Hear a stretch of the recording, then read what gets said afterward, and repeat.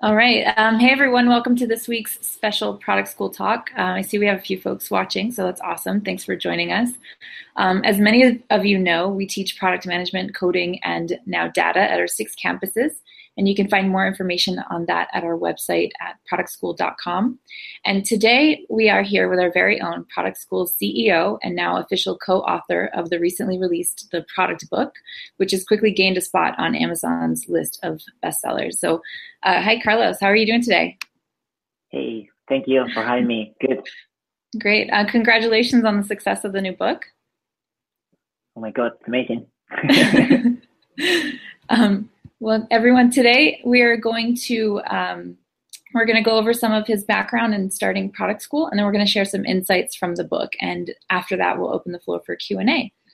So, Carlos, for those who don't know, can you talk about your background and why you started product school? Sure. So I'm a software engineer by training, and nobody taught me anything about what's going on outside of the engineering room. And I think that's what got me inspired to learn it by myself.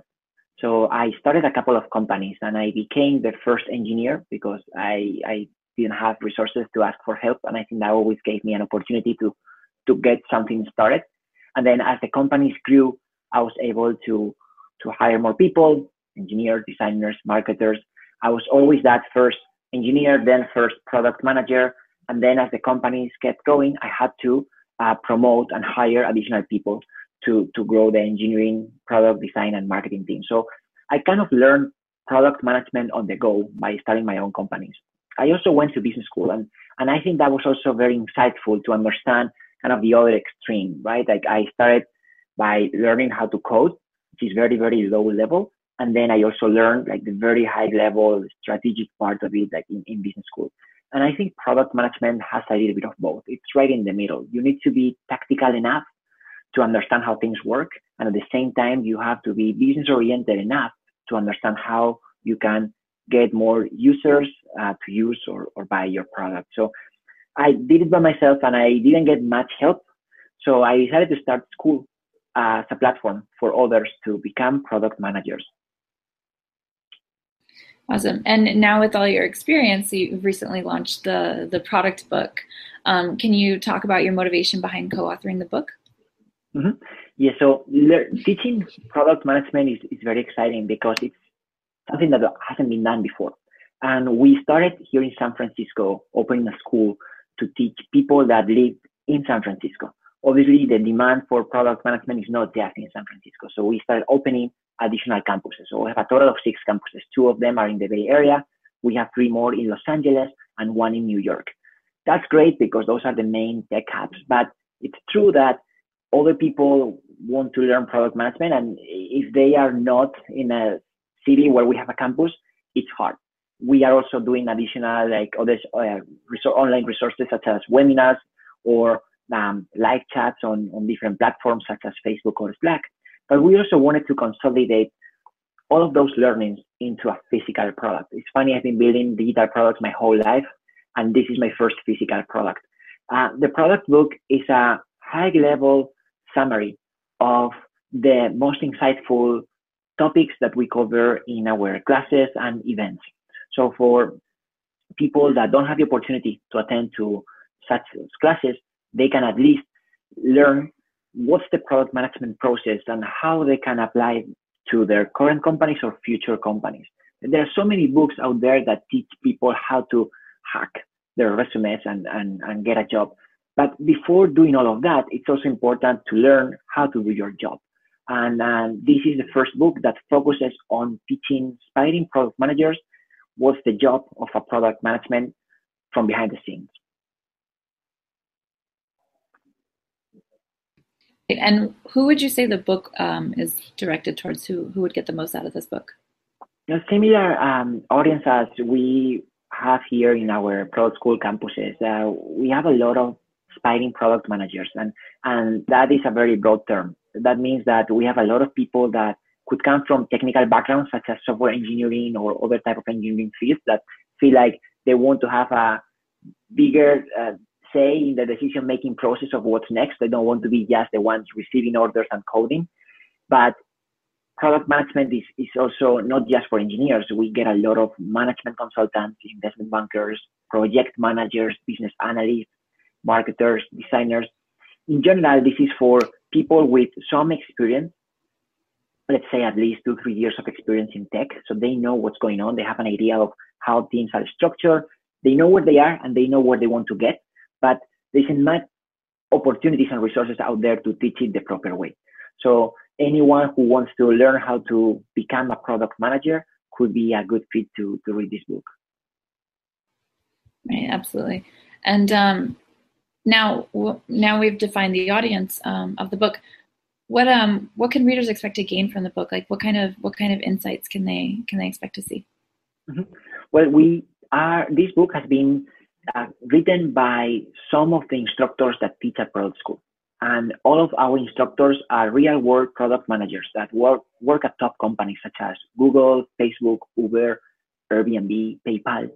And they are not teachers. They are real-world doers. They have their full-time jobs and teach on the side at product school. So when we gave them the opportunity to also contribute to a different format, they said yes. And this is pretty much a summary of real cases from those top companies on how they actually manage teams and build products, best practices that we've learned through our careers, and also based on our learnings from the classes that we teach here at Product School. So you can learn very tactical steps on how to go from I have an idea all the way to this is on the market.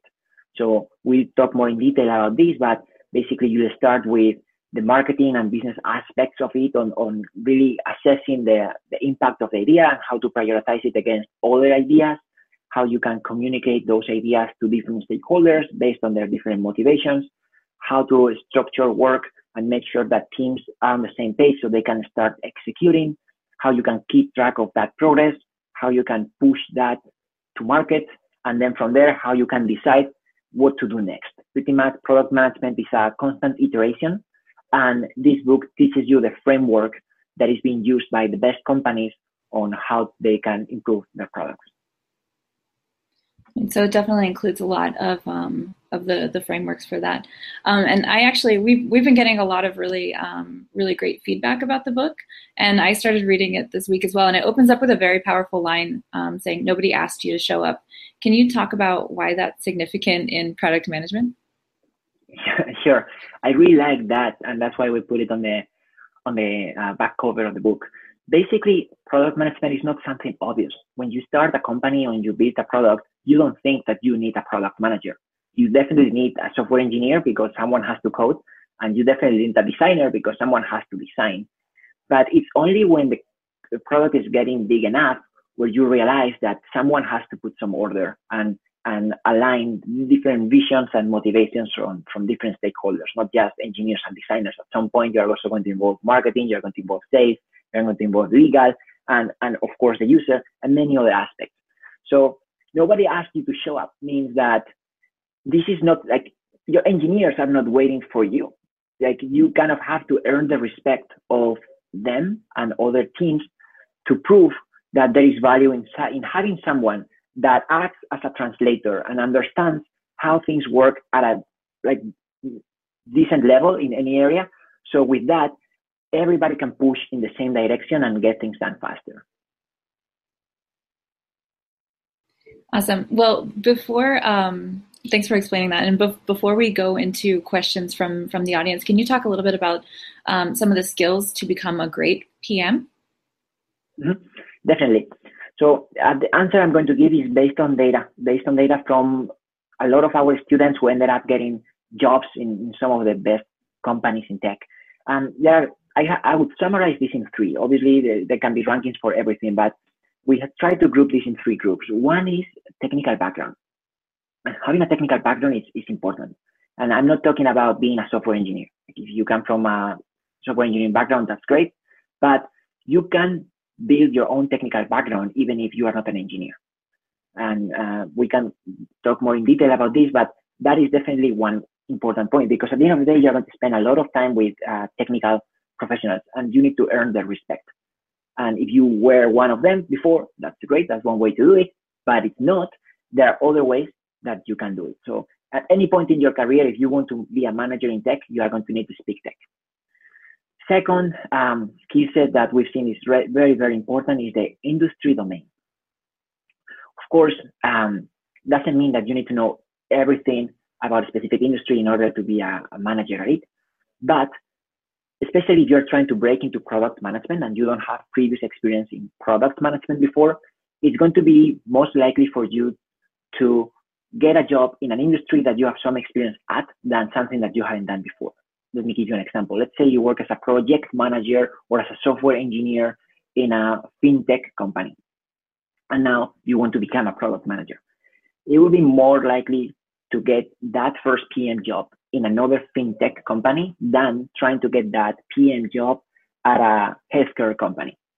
It's kind of trying to do two things at the same time. If you get that first job in a company that is in your industry, then at least you can provide some value. You can say, hey, I don't have a lot of experience in product, but I've been working in this industry, so I can kind of replace some of that. If you try to do like two things at the same time, it's highly likely that you won't make it. So that is kind of the second key point. In order to be a great product manager in a specific industry, you need to know your industry. And the third point is communication skills. This is something very important. And the same way I said that engineers had a leg up when it came to technical background, here is more for the business folks who are going to step up and hopefully have more experience. Because at some point, if you want to be a manager, you are going to do less and communicate more. Usually as a specialist, you spend 80% of your time executing and 20% of the time communicating. As a manager, you are going to spend 80% of the time communicating and around 20% of the time executing. So you need to feel comfortable aligning people and communicating. And this is not about being a public speaker or being a book author, although that's always great. It's more about feeling comfortable communicating via email, in person, making sure that everybody understands what you want, and be ready for them to also kind of like not just be reactive, but also be proactive about making sure everybody's on the same page. And I know this is very tough for people that are not used to do that, but that's the only way you can really grow as a manager. Great. Well, thanks for outlining those three skills as well. We do have some questions coming in from our audience. So here's one from Soma. What would your advice be for someone who wants to grow into product management, or for someone that might not be in the Bay Area or specifically near campus? Mm-hmm. Yeah, but so the first thing we decided to do was to open up the school through webinars and also now the book to provide additional resources to people that don't live in the Bay Area, New York, or Los Angeles. So we have a big Facebook group with 11,000 product people. We have a Slack group with over 10,000 product people, and you can access to all of those resources for free from our website, productschool.com. And that's always a good way to start. Obviously, there's only so much you can learn online, right? Like at some point, you're going to want more. And if you don't have the opportunity to be in some of these major tech hubs, I'm sure that you can also find your micro community and see who else is there that can help you either as a mentor or at least as an acquaintance. So I think it's good to start online and learn more about this, but at some point you have to take some action. And you can take action by yourself, which is kind of what I did at the beginning. It will take you longer, right? Because you don't have that support or those lessons learned, but that's a valid way to start. And you can also ask for help in your community. I think those would be good ways to start. Awesome. And yeah, as Carlos mentioned, we have the Slack community and the Facebook community as well. So you guys, you can join there. Our next question is from Maysoom. How good would it be to transition from a customer success manager to a product manager?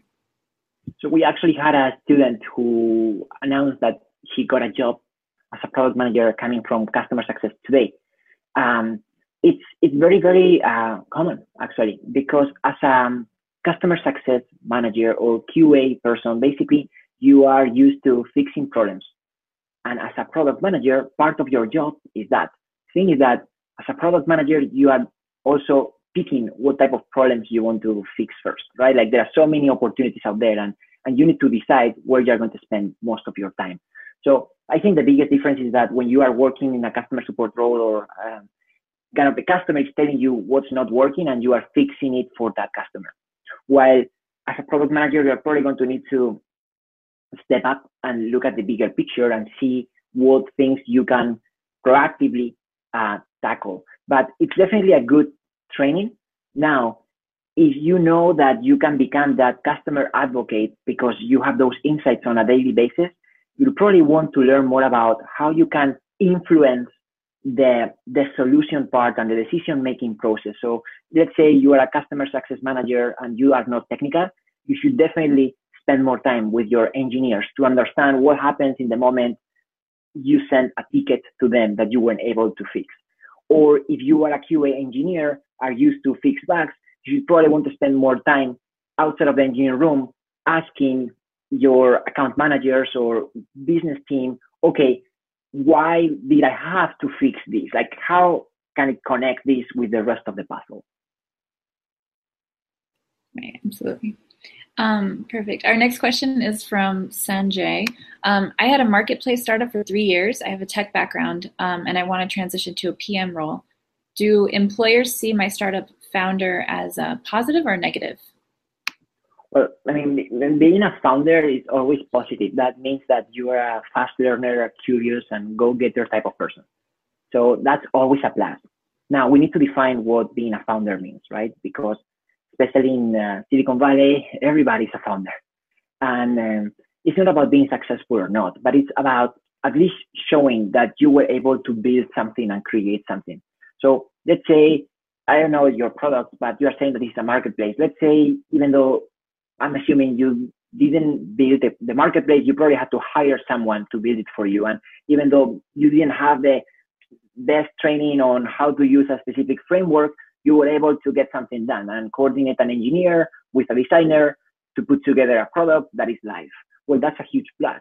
If you were even able to generate some transactions and prove that some users were able to get some value out of your platform, that's another huge plus. Like at the end of the day, building a company is inclusive of building a product. Obviously, as the companies grow, it's not just about product, but if you can leverage that product expertise, you can definitely line up some interviews. Now, some questions that the hiring managers will have here is, but how are you going to be able to do this at a larger scale? Or once you are not the only person calling the shots? At the end of the day, you are a product manager in a company, you are not the CEO, and CEOs tend to be the ultimate product people. So you also need to feel comfortable working in a larger organization where there are also going to be some politics. It's definitely similar to what we always say is when you want to become a PM to build something first. So our next question comes from Sherard. When you're starting a tech business, where should you start to learn as where should you like to start to learn from as a non-coder? So I'm starting to learn now, and I'm starting a venture builder for context. So if you want to learn how to build products and you are non-technical, I think that reading the book could be a good guide. Like we definitely created this as a guide for people to have a framework and understand what are the different steps.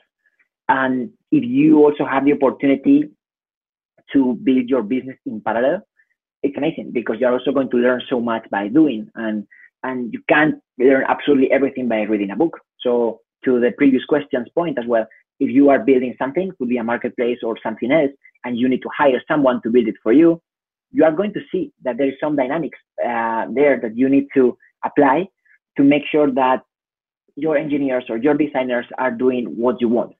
So if you can do both at the same time, like if you can really build something and learn from there, and at the same time get some training on what are the best practices so you can do it better and faster the next time, that would be a good way to start.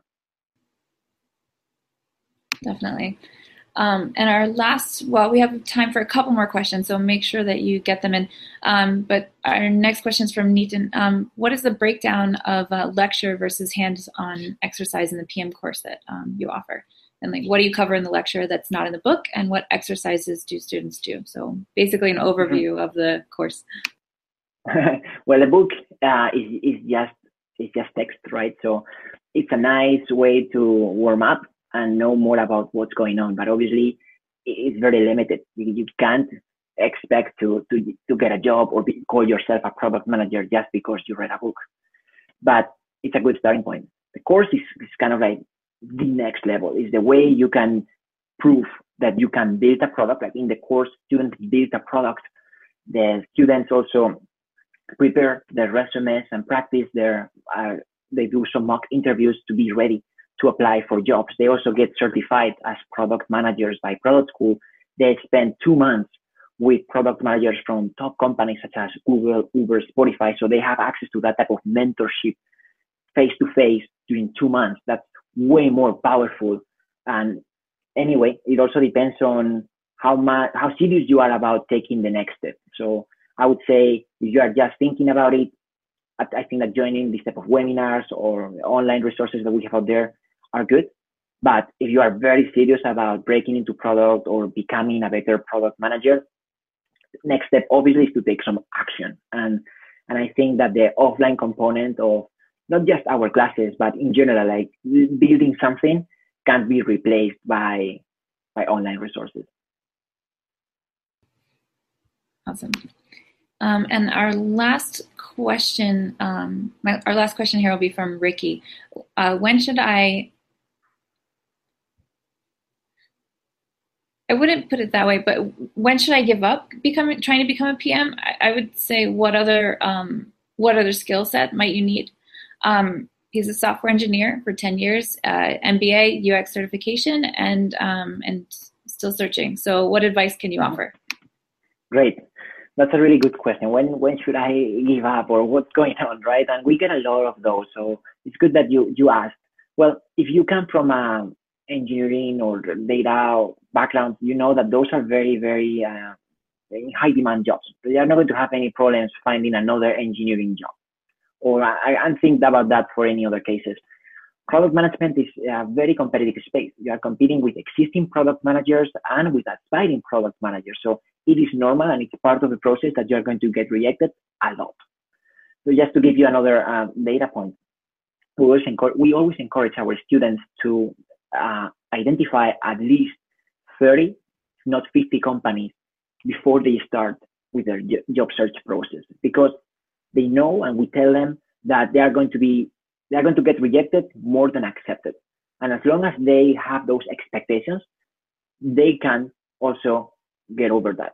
This is a process. So a resume will never get you a job the same way your interview is not going to get you a job. A resume will get you an interview will get you another interview, and hopefully after a certain series of interviews, you will get a job offer. So keeping in mind that you are going to get rejected quite a lot, and this is part of the process. It's not about you, it's about the process. Now I would optimize step by step. And if you feel like the problem is that you are not getting enough phone calls, probably the problem is on the resume part, and not just about what you say in the resume. It's probably about what's your previous experience, so how you can increase your experience to get more phone calls. But if your problem is that after those phone calls, you are not getting enough in-person meetings, then think about the way you are performing in those phone calls. So I would kind of break that down into different phases, and depending on where you're getting stuck, I would try to do certain things about it. Definitely really good advice. Thank you, Carlos. And one last question before we go. What advice would you offer to aspiring product managers out there? Build something. We always say the same. We die saying the same. Build something. Awesome. Well, thank you again for your time, and thanks to everyone for watching. If you didn't get your copy of the product book yet, it's on sale at Amazon for a limited time, so make sure you don't miss that. And if you did already buy it and you enjoyed it, make sure you leave us a review on Amazon as well. So we'd love to hear your feedback. Thanks again, everyone, and we'll see you next time. So bye.